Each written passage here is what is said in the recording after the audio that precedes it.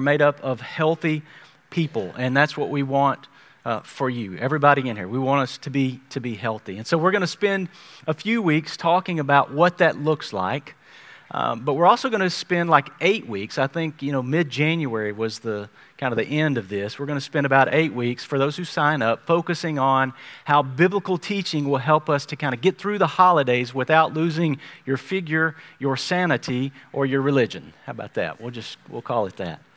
So our series is called Be Healthy.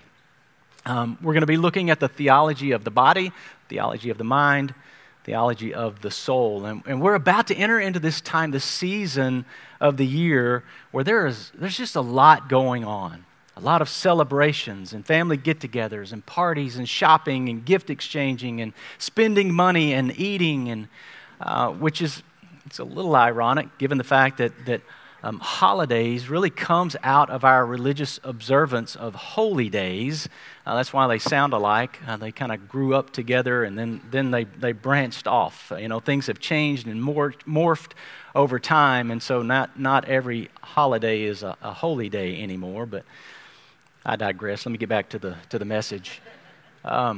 So if you were in any type of a habit with regards to daily devotionals, or maybe trying to get healthy, working out and eating right, or just spending time with God, digging into God's Word, this is the time of year where a lot of times that habit will break down because we get out of the routine. Everything's changing.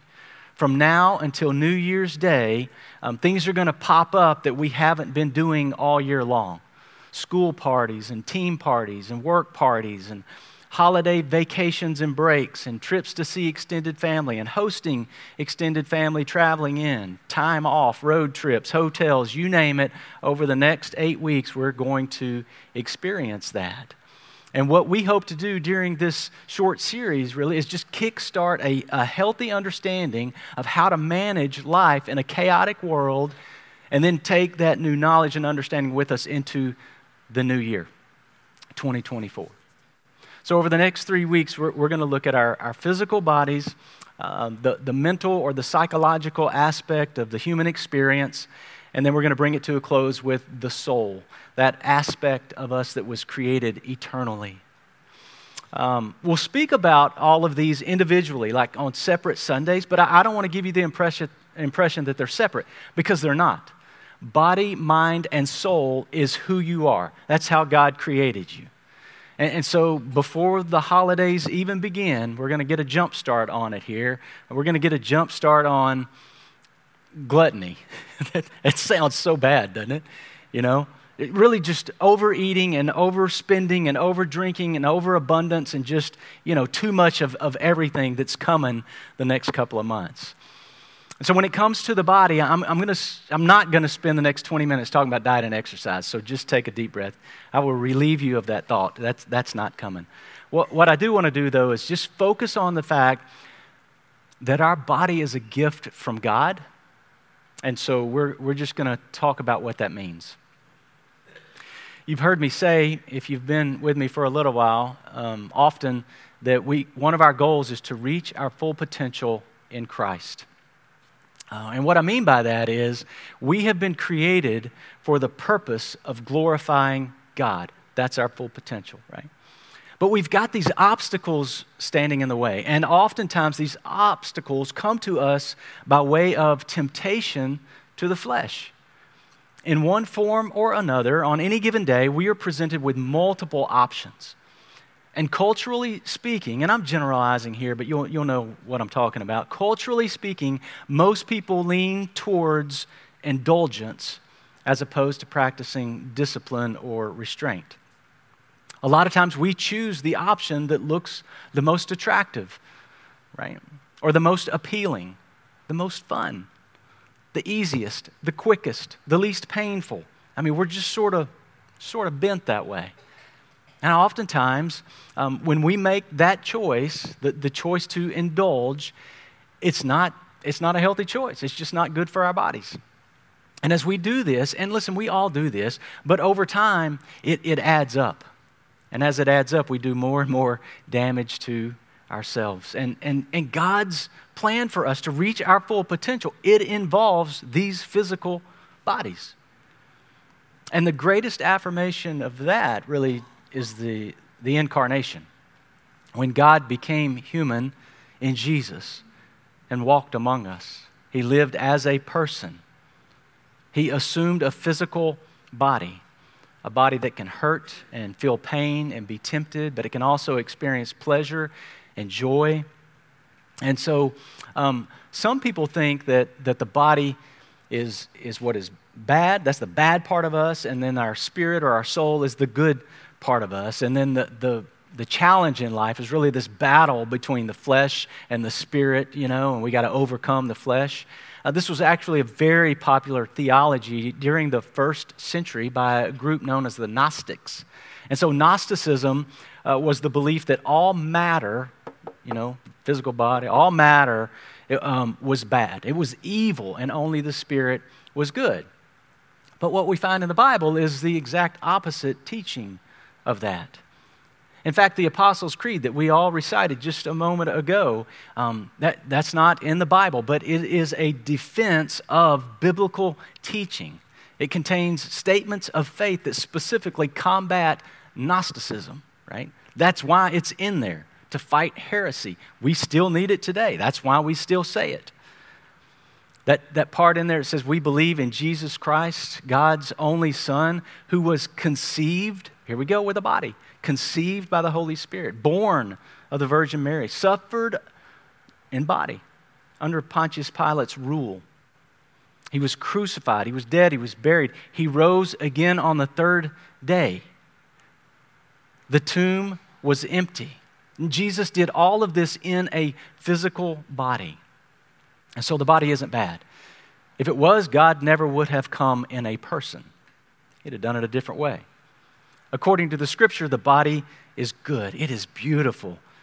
It has gifts and abilities that we can use for the glory of God, which is why we were created.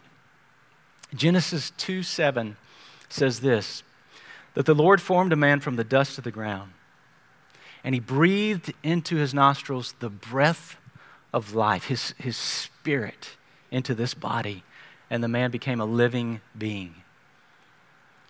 See, you've heard me say this too. We're not human beings having some spiritual experience down here in a cafeteria. We're spiritual beings, and we are having an earthly experience, a human experience, and that experience, it matters to God. In the book of 1 Corinthians, the Apostle Paul was addressing a congregation that had been really used to a Greco-Roman lifestyle, which is to say that it was very different from what God expected of his people. Paul is addressing the issue of sexual immorality, and which was perfectly acceptable in the Roman Empire, but Paul uses this issue to teach them and to teach us about how our bodies are to be used for the glory of God. Paul sees the relationship between us and Jesus as being much more than just spiritual. I mean, Jesus wants to know us as we are, as human beings with all of our hurts, habits, and hang-ups, because then he can begin to heal us and work through us so that we can reach our full potential for his glory. We've all been created with this awesome God-given potential. I mean, when God created humanity, he did so with the idea that we would maximize our potential for his kingdom here on earth. We have work to do, works that have been planned in advance for us to do. And we see it most prominently in the life of Jesus.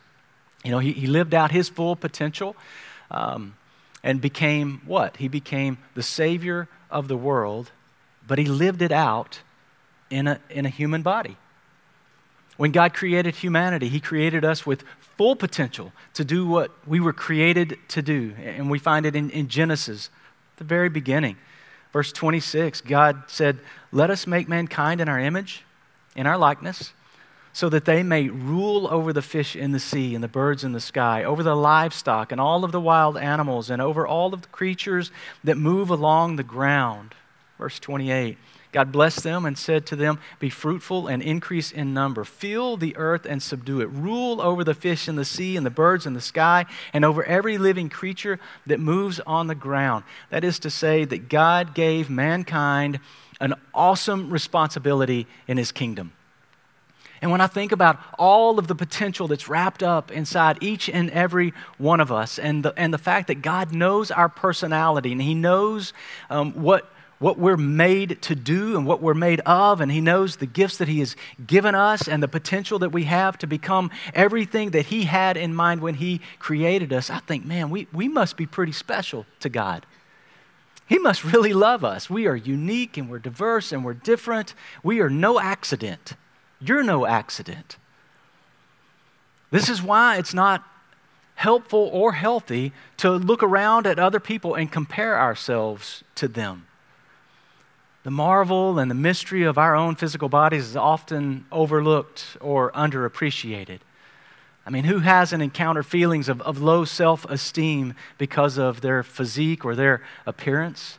Many people wish that their bodies could be like someone else's bodies. They don't want theirs, they want someone else's. You watch television, you scroll through social media, you look around the gym and you think, my gosh, I must be an ugly failure. And guys, I know you wish you had my bowed up physique and my hairline, but it's not in the cards for you. God did not create you this way. God created you the way He wanted you to be. Unique, different, special for His glory. There's an estimated 7.8 billion people on earth, but within that huge number is a much smaller group of people known as God's people, the body of Christ, the church. That's us. And we have these bodies and all of their wonderful abilities and faculties to go out and to glorify God. And as children of God, we are different and we are unique and we are set apart from the world. And so we don't need to look around at other people and see what they're doing. The latest trend or fad in diet and exercise, it's just that. It's a trend. Now, I'm not saying it's bad, but what we really need to do is just ask a simple question. What does God want me to do? How does He want me to fulfill His purpose and His will at this particular time in my life in this body that I have? What needs to happen or what changes do I need to make to reach my full potential in Christ? Healthy bodies make a great contribution towards that goal. And so let me make a caveat statement here. There are people that have been sick for years, right? There are people that are struggling with poor health and they did everything that they could, everything in their power to avoid it. But listen to me. These people, and you may be one of them, you have the awesome potential to influence multitudes of people. So I'm not saying that if somebody is sick or if they're ill or if they have a broken body that they can't reach their full potential. They absolutely can. There are faithful followers of Christ that are homebound right now due to poor healthcare circumstances. And I can think of several over the course of my ministry that would call me on a regular basis and go, how can I pray for you and how can I pray for the church? You guys, they were asking how they could pray for you, right? Got a call yesterday from somebody in our congregation that said, hey, can you go visit this gentleman who lives in town? He's an older gentleman, has lived a long, faithful, fruitful life, had a stroke a while back, is now blind from a degenerative eye disease, but he has been keeping track of the vine. He wants to know how we're doing, and he prays for us daily. He prays for you daily. He prays for me daily. Right? And I think with this guy's unwavering faith and his powerful intercession, his broken, confined body, I would never say what kind of potential that this man has because I can't judge that. I don't know his level of faith. I don't know what God is calling him to do at this particular time in his physical state of being. It's beyond my understanding. But here's what I know. I believe in prayer, and I know he believes in prayer, or he wouldn't be doing it. And one day we may be able to look back over the course of our life and realize that those prayers out there, not just from him, but all of those people, they were the most powerful thing that ever happened in our life. I mean, what's more powerful than a godly mother praying for her son or her daughter? It's incredible. And so we can't say that this person reached their full potential and that person didn't. There are people in their confined, broken bodies that may reach a potential that they otherwise would not have reached if they weren't broken or hadn't gone through this or that in their life. And so our potential in Christ and in the kingdom is not dependent upon how much you can bench press or the size of your waistline. It is dependent upon the degree of surrender and the level of submission to your Lord and Savior, Jesus Christ.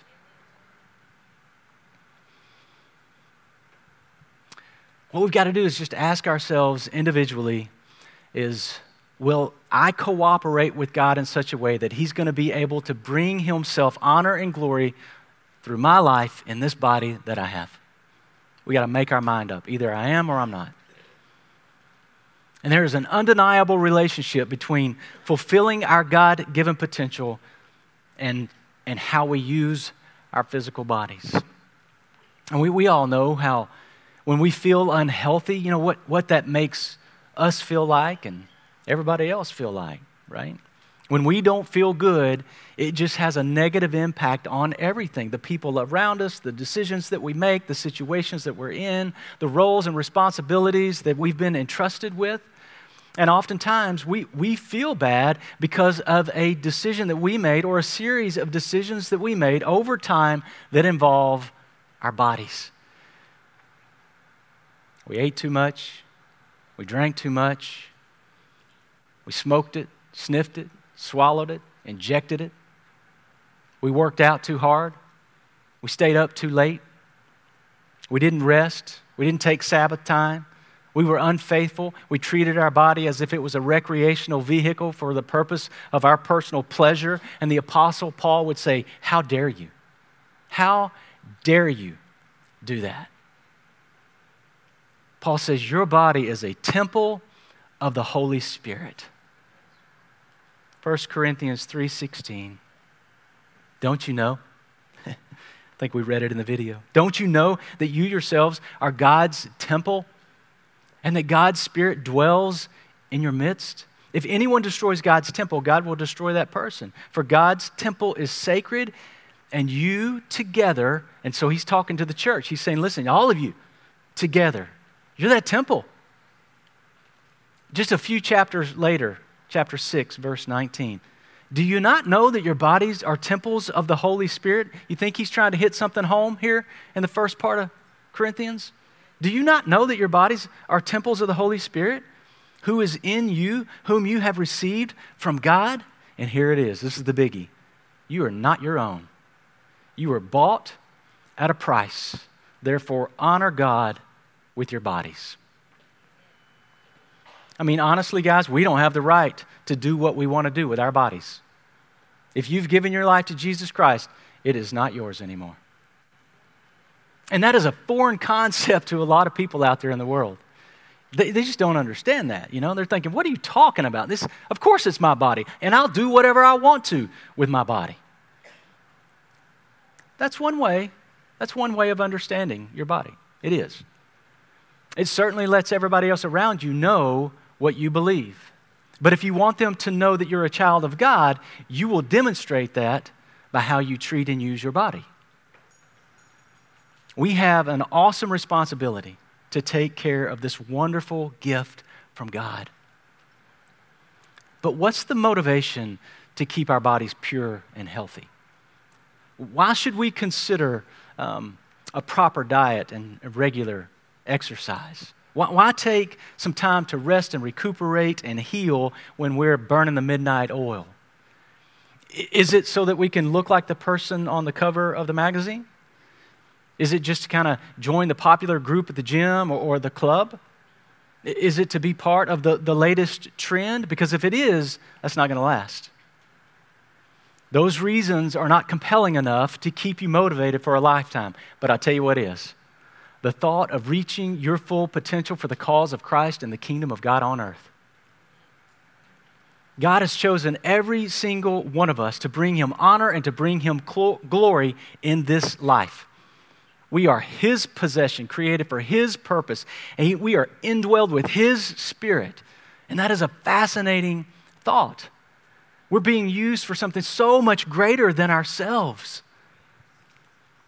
And instead of having a distorted image of ourselves, we need to just really ponder the magnificence of what we see when we look in the mirror. Look past the blemishes and then look beyond what you see immediately and look for the real you, that child of God, created by God, created in His image. The body's a fascinating thing. I mean, every single organ in our body is a gift from God. Think about it. Each eye has this auto-focusing lens and all of these muscles that control them to make a single three-dimensional image. Who came up with that? Right? Who designed that thing? That's awesome. The eyes are connected to the brain, which records what it is seeing. Your heart is this incredible pump that doesn't need any, power source. It's its own power source. It just beats until God says, you've reached your limit. Come on home. It's got 4 delicate valves that control the direction of the blood flow. It beats, these valves open and shut 100,000 times a day. That's 36 million times a year this is going on. I think about the body's defense mechanisms. To protect it from harm. It perceives pain. In response to infection, it generates these antibodies. The skin provides protection, and it warns against injury that excessive heat and extreme cold may cause. I mean, the body renews its own outdated cells. It cures its own cuts and bruises. It can even heal broken bones. I mean, the body is constantly regulating these levels of countless ingredients such as salt and water and sugar and protein and oxygen and carbon dioxide and all of these functions and all of these regulatory measures are happening right now without us even giving it a second thought. Here's another amazing thing about the body and about God's plan. We have the capacity and we have the directive to multiply human life. Create more bodies. And even though our goal is to maximize our health, to reach our full potential in Christ, we know these bodies aren't going to last forever. They're just not. And so we are raising the next generation of believers so that they can carry out the gospel to the world for the glory of God. And how we treat our bodies and how we teach our children to treat their bodies really depends on who you think those bodies belong to. And so I'll just leave you with this question to ponder this week. Who do you belong to? Let's pray. God, we are grateful for these wonderful gifts that you have created and given to us. And they're all different. And we give you thanks because it sure would be a boring world if we were all the same. And God, as we go through this series, help us to kind of get in tune with what you would have us do. Not looking around, not Googling what we need to do, none of that. Just reading your word, spending time in prayer, thinking about this wonderful gift you've given us, and then acting upon what we believe you're calling us to do so that we can reach our full potential to give you honor and glory with the life that we have. God, we ask all of this in Jesus' name.